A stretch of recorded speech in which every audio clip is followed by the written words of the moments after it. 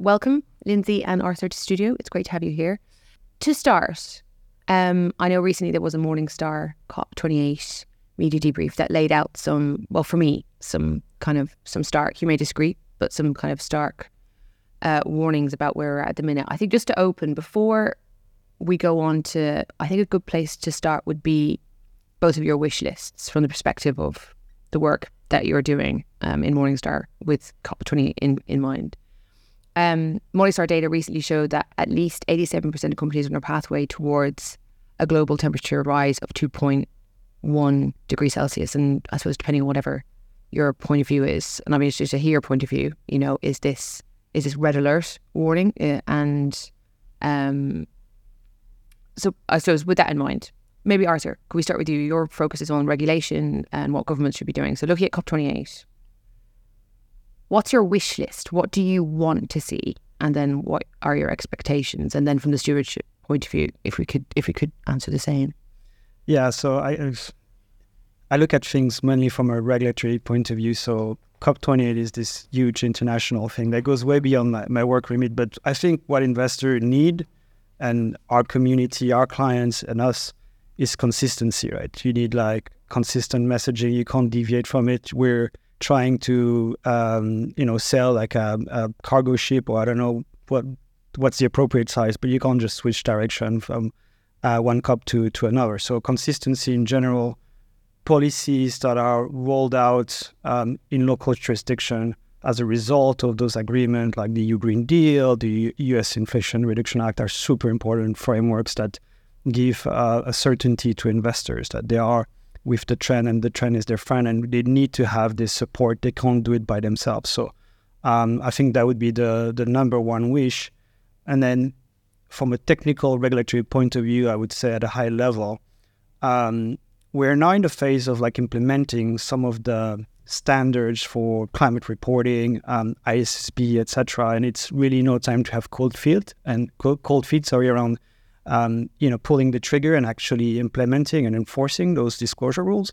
And here there is, I can deep dive into, what's happening at a global scale, but the results are a bit mixed bag, and we're a bit worried about certain jurisdictions deviating from the ISSB standards.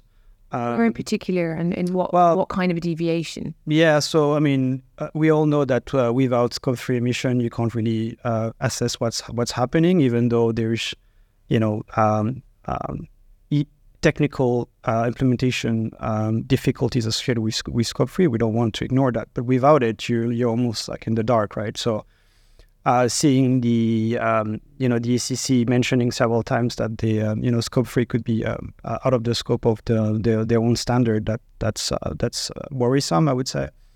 Not a surprise, but not helpful, right? If you want to assess things holistically, and US companies are, of course, super important in portfolios of investors. So it's like it's an issue, and there's way to alleviate that. We have our modeling system, but you want as much as possible to have raw data coming from issuers, coming from them, being eventually subject to audits or limited assurance at the beginning. So in the EU, it's going relatively well. We have the so-called CSRD, Corporate Sustainability Reporting Directive, with a dedicated climate standard that's fairly robust. There's been a last-minute attempt to derail this, but it was preserved. So, but it should. In what way was it? In the European Parliament, there was a resolution to try to vote it down, and it was pushed back, and it made it through. So, but it shows that it's not an easy thing, and when you come to the finish line, sometimes policymakers have second thoughts. So, here in the UK, we already have the TCFD recommendation being applied by a large chunk of issuers. So there's already a standard out there, but the timeline to endorse ISSB, which goes a bit beyond TCFD, the first report will only be issued by 2026. So the timeline is not ideal. It could have been endorsed at an earlier stage, let's say. So, but so it's mixed bag, I would say, on that front.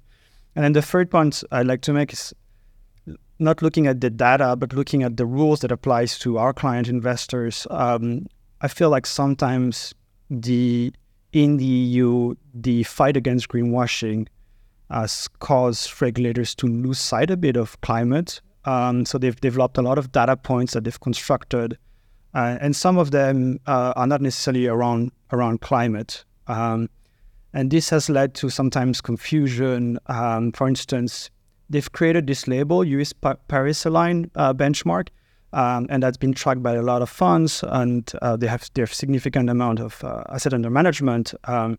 And those funds have been asked to be classified as Article 8 and an Article 9 and an Article 8. Again, there's been a lack of clarity and this fear of being on the wrong side of regulation and litigation doesn't help. And it's a very concrete example. It's their own label created by regulators, and yet they were not giving the highest qualification to the funds applying for those label. So if you're Article 9, you're supposed to have a sustainable investment objective. You're supposed to be like, it's the highest classification, so to speak. And they were, because of legal uncertainty, they had to opt for Article 8, which is the safe option, which is to say, I'm just trying to fulfill ESG, or I'm just seeking ESG characteristic there.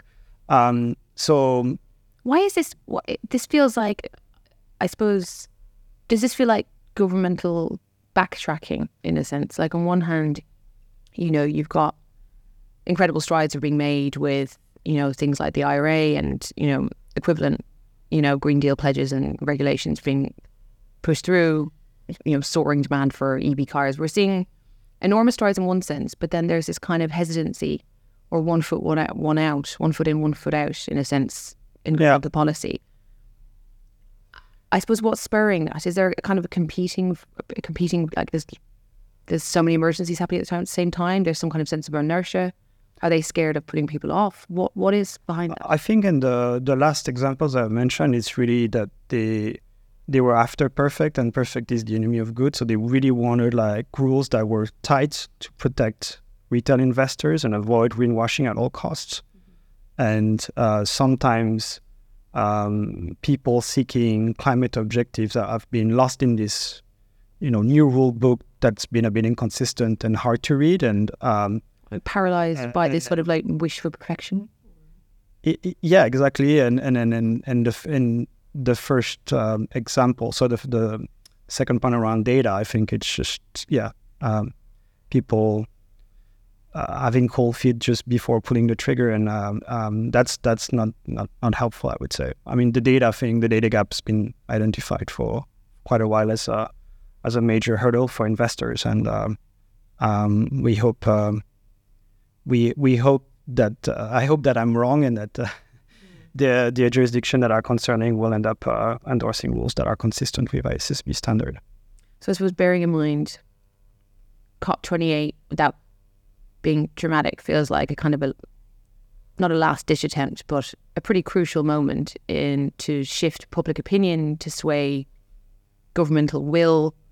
Bearing that in mind, but looking at what you focus on, Lindsey, from the stewardship point of view, what is your, without, I suppose, just following the same format, what is your wish list? But what do you need to see happen from a stewardship point of view for the COP28 to be deemed in any way a success or be impactful?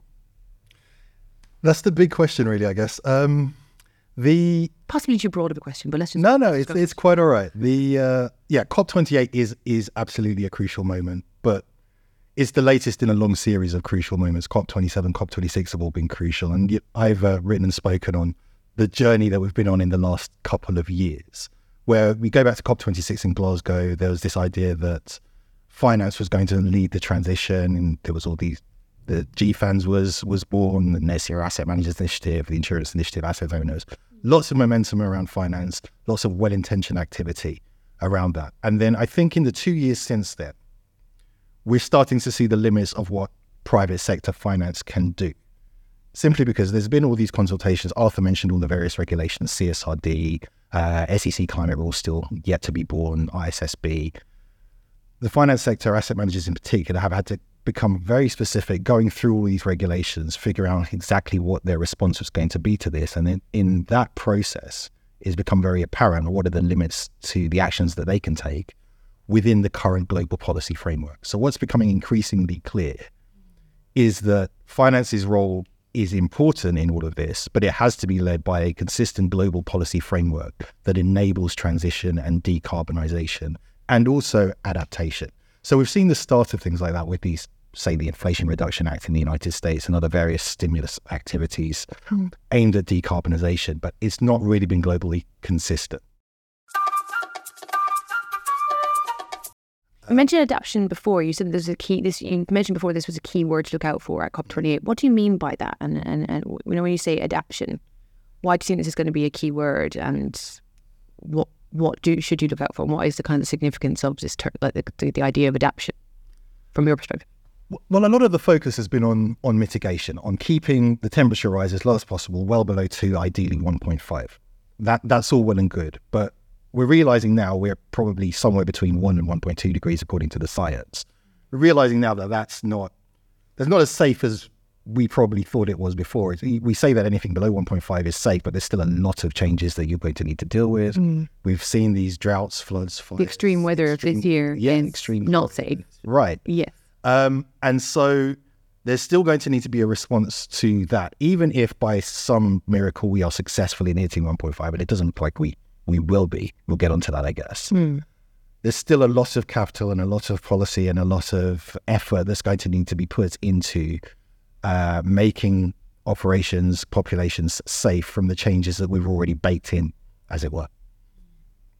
You touched on something there about, the targets and it looking unlikely that, 1.5, it will be, that the goal of 1.5 can be stuck to. And I suppose there is a fear that if you start to deviate from that, when to stop and how much complacency can set in across the board. What's your view on that? If both want to kind of give, I don't know, your thoughts on, if it's not realistic, shouldn't we just say it? Just say 1.5 isn't going to happen. But then what are the risks? And then what does your role fit into in this when it comes to dealing with companies? Can you, like I say, imagine a scenario where they say 1.5 is not going to happen. Let's just change it. How would that realistically work? And how do you manage it? It's one of the 9 planet boundaries, so you cannot change that as an objective. It's just that's the way it is as backed by science. So when Hortense had just sorry to cut over you, I remember Hortense mentioning at your COP28 debrief late last week, it will be a tragedy to hear that the target of 1.5 dies in Dubai. What is the sentiment behind that fear if it can't change then, I suppose? I think the point is that all of the finance sector, all of the investment sector companies, they set ambitious targets that they will miss all the time. The target is to keep people on track for what the actual goal is, which is temperature reduction. And having that well below 2 degree target, or the 1.5 degree target that we've had in recent years, has managed to get us from a scenario where we were on track for 4 degrees of temperature rise, and it looks like we're on track for somewhere between 2 and 3 degrees. Now, between 2 and 3 degrees is still a problem. Let's not make any bones about that. However, that we've still had that progress because of having the ambitious target. If you relax the target at a time when we need more effort than ever to at least try and hit or at least limit temperature rise to the maximum amount we can, people start to slack off. We miss the less ambitious target, and then we're in an even bigger problem. And I think that's the key fear that I think Hortense was mentioning at the roundtable the other day. I think the ECB published their second climate stress test, so you can look at the result, and they're showing the impact. Banks are they're mirror of the economy, right? So they're a very good proxy. The amount of stranded assets, procrastination will be more costly in general. So, I mean, there's again, going back to the first point, 1.5, that's the limit, that's the planet boundary limit. You can change the goalpost, but like the reality is, it is what it is, right? Sure. So, and then it will just be more costly. So there's no commercial business incentive to wage transition. Of course, it comes with political compromises and as a policy policy leaders need to bear that into account, how much can be absorbed and taken in by society. But those two facts are undeniable. That's the planet limit, and the more you wait, the more costly it will be. I'm interested as well, I suppose, looking at that. I suppose everyone's wondering, say, what this year is, I don't know, rabbit out of the hat moment will be. Last year, it seemed to be the loss and damage fund, which the blueprint of which I think has to be signed off in this summit now in the next couple of weeks. The loss and damage fund, I mean, as it's set out now, looking at the blueprint as it is now, is that enough? And if you were to say, not to make you kind of, not to be too much of a crystal ball question, but what kind of headline announcement could be made this year? Is there any kind of inkling, any ideas about what could be the COP28 big reveal or the big pledge by the asset management financial community? It's hard to say what the rabbit out of the hat will be this time around. I don't think if you'd asked the same question this time last year that we would have expected the loss and damage fund to be the big headline. So it's hard to know. I think from my perspective, a big rabbit out of the hat would be some commitment to existing targets and frameworks. Whether it will be enough, it's hard to say. Everything has to start somewhere, and we know that there's trillions and trillions of dollars that we're going to need to pour into adaptation. So every element that we get towards doing that will help, but whatever number is announced for the loss and damage fund is probably not going to be seen as enough for particularly what developing countries have to do to adapt and transform their economies to deal with climate change. But every bit helps. I think that the key thing is that having promised the loss and damage fund at COP27, it will be good to see some actual funding this year. Because it's yet to kind of take off. The blueprint has to be agreed. So it actually hasn't started to work yet. Absolutely. In theory. There's a lot of work to do. Last year's big announcement was a promise to set up a fund, not an actual fund. So, there's plenty still to be worked out. Okay. Just on that front, and sorry to go back to the regulation, but last year I was asked, what do I think about what's needed from a regulatory point of view? And it's still very much valid. And it was about this idea that, of course, money is needed, but also regulation is an extremely powerful tool. So the EU has developed their taxonomy. You probably have heard of it. It's centered around climate mitigation, climate adaptation. And everybody has to disclose that. So there's a strong incentive to disclose the highest figures and invest towards activities that are taxonomy aligned. This tool is completely useless abroad. It's full of EU regulation references. You don't know how to use it abroad. You cannot use estimates. If you do, you have to justify it with the regulators, and it's so constraining that you cannot use it abroad. So if if the EU wants to, or regulators want to take the lead, they should also look at their own regulation that is creating, that is protectionist de facto. If they want to build a bridge and help capital being deployed at global level, whoever needs it most, to finance climate adaptation activities, they should look at. They should take a look in the mirror and try to fix those issues. We're part of,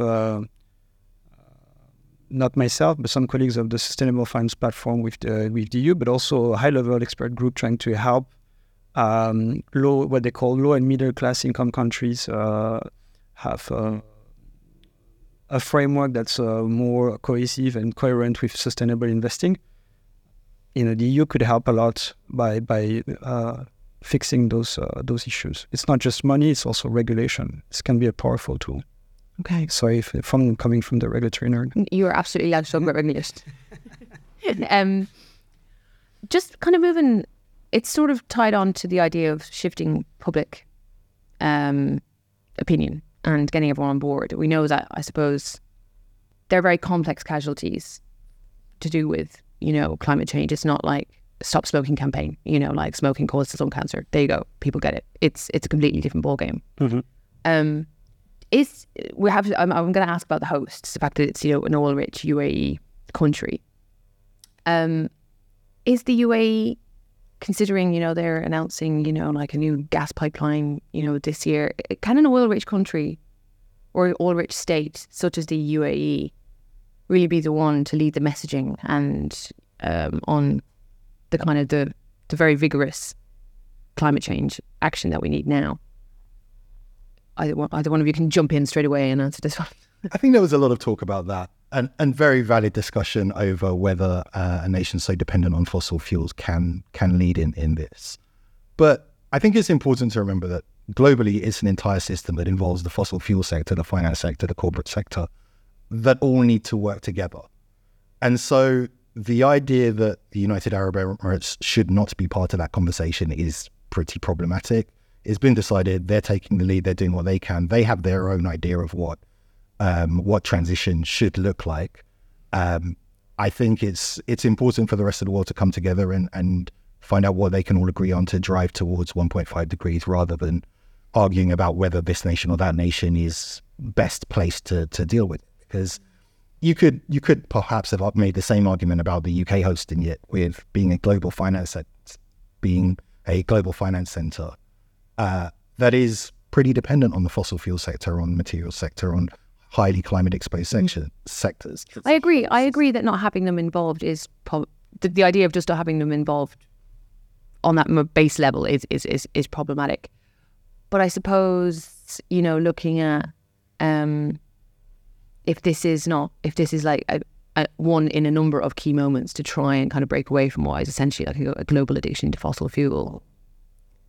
And then looking, I suppose, like media reports on COP28, the kind of the merging of the sway, the say, the visit, the kind of the interaction between the UAE's involvement with COP28 looks a little unusual. People have pointed it to being a little bit unusual. They've got kind of oversight of things in ways that maybe they shouldn't, or there's kind of a slight conflict of interest. I think at that point, maybe, I suppose you're right. It's really important to be specific if you're going to voice concern about it, as opposed to they have oil, they're the UAE, that's bad. When it comes to the perception of this summit is so important. And then is this a concern? It is important, and I'm not aware of the details of the specific charges that have been leveled here, but if we are complaining about fossil fuels and lobbyists turning up in the UAE, well, they haven't just turned up for the first time, I think is a key point here. Gotcha. And so there are always those concerns. They're amplified, quite rightly, by the location of this year's conference, but you could probably level the same charge at several previous conferences, which is why we're not making quite enough progress. But I think it's time to move on from the conversation about where this is being held and focus on what we're going to do. Okay. And on that, you're saying I understand it's proxy voting season. Could you kind of go into what that's telling us about the mood, I suppose, the mood in the room from what you can see in this current proxy voting season as regards, the shift that we need to see? What is the kind of the room, the temperature in the room at the minute? Yes, well, it is proxy voting season only for me, in that I'm analysing the results of what happened earlier in the year. I think what we're seeing is there are increasingly specific resolutions being filed, particularly in the United States, in terms of what high ambition investors want in terms of climate, which is resulting in lower support that mainstream asset managers do not necessarily feel it is their job to be as specific as these proposals mention on climate activity. Does that mean that they are less committed to climate change? I think it would be oversimplistic to reach that conclusion. As Arthur mentioned, we've seen a lot of regulation that now deals with the policy framework around setting transition plans and climate targets.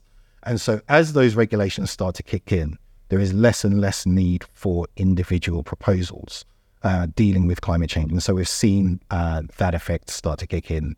Asset managers are more and more reluctant to support shareholder proposals on climate that deal with the minutiae of addressing climate change when those are already being dealt with by regulation. And we've seen CSRD, the European Sustainability Reporting Standards, ISSB, the SEC climate rule, when that eventually comes out, but we've also seen a new regulation in California that's dealing with those. So there's a lot of regulatory activity, which somewhat reduces the need for shareholder proposals on climate, like we saw in 2021. What we are seeing, though, is there is an increasing focus from asset managers on climate risk governance, ensuring that the right people and the right risk management frameworks are being embedded in companies to deal with climate change, and a lot more focus on the political influence angle with regard to climate. So climate lobbying, requests for more disclosure from companies around those areas. That's largely in the United States. In Europe and other parts of the world, we're seeing more and more say on climate votes. I think that probably peaked last year rather than this year. We've seen fewer of them this year. But asset managers, investors, asset owners are applying a slightly higher level of scrutiny to companies' transition plans and reporting than they did before as they become more familiar with the territory. So we've seen a slight decrease in the level of support that management teams are getting for those plans. And I think that's a healthy development if people are becoming a bit more demanding in what they're expecting from companies' disclosures in that area. Perfect. Do you know, and before I let you go, and as I will say, thank you so much for coming in. It's been a very useful chat for me. I don't know if this is a fair question, but it's going to be the last question, so let's just see how it goes. If you were to be, it's a hypothetical, but if you were sat in front of the head honchos of the COP28, the most influential people in COP28, what is one ask, one plea, one command, I don't know, that you would say to them before it starts? It can be dream, it can be wish list. I think it can be direct. You don't have to be polite. I think it would be to bear in mind that decarbonization that happens now is much, much, much more valuable than anything you plan to do in the late 2020s, in the 2030s, in the 2040s. There has been a lot of talk, not unjustifiably, about the potential for carbon removal solutions and offsets and their role. And that's all fine. There is definitely a place for that in the conversation. But it slightly detracts from the question, what are we going to do right now? Because avoided carbon now is much more impactful than whatever we could do to remove it in the future. And I think that's what people need to focus on. Good point. Arthur? I guess my message would be, the longer you wait, the harder it's going to be, and the harder it's going to be for your constituencies, right? They're elected political leaders. So no time to waste.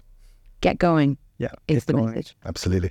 Well, Lindsey, Arthur, thank you very much. Pleasure. Thank you.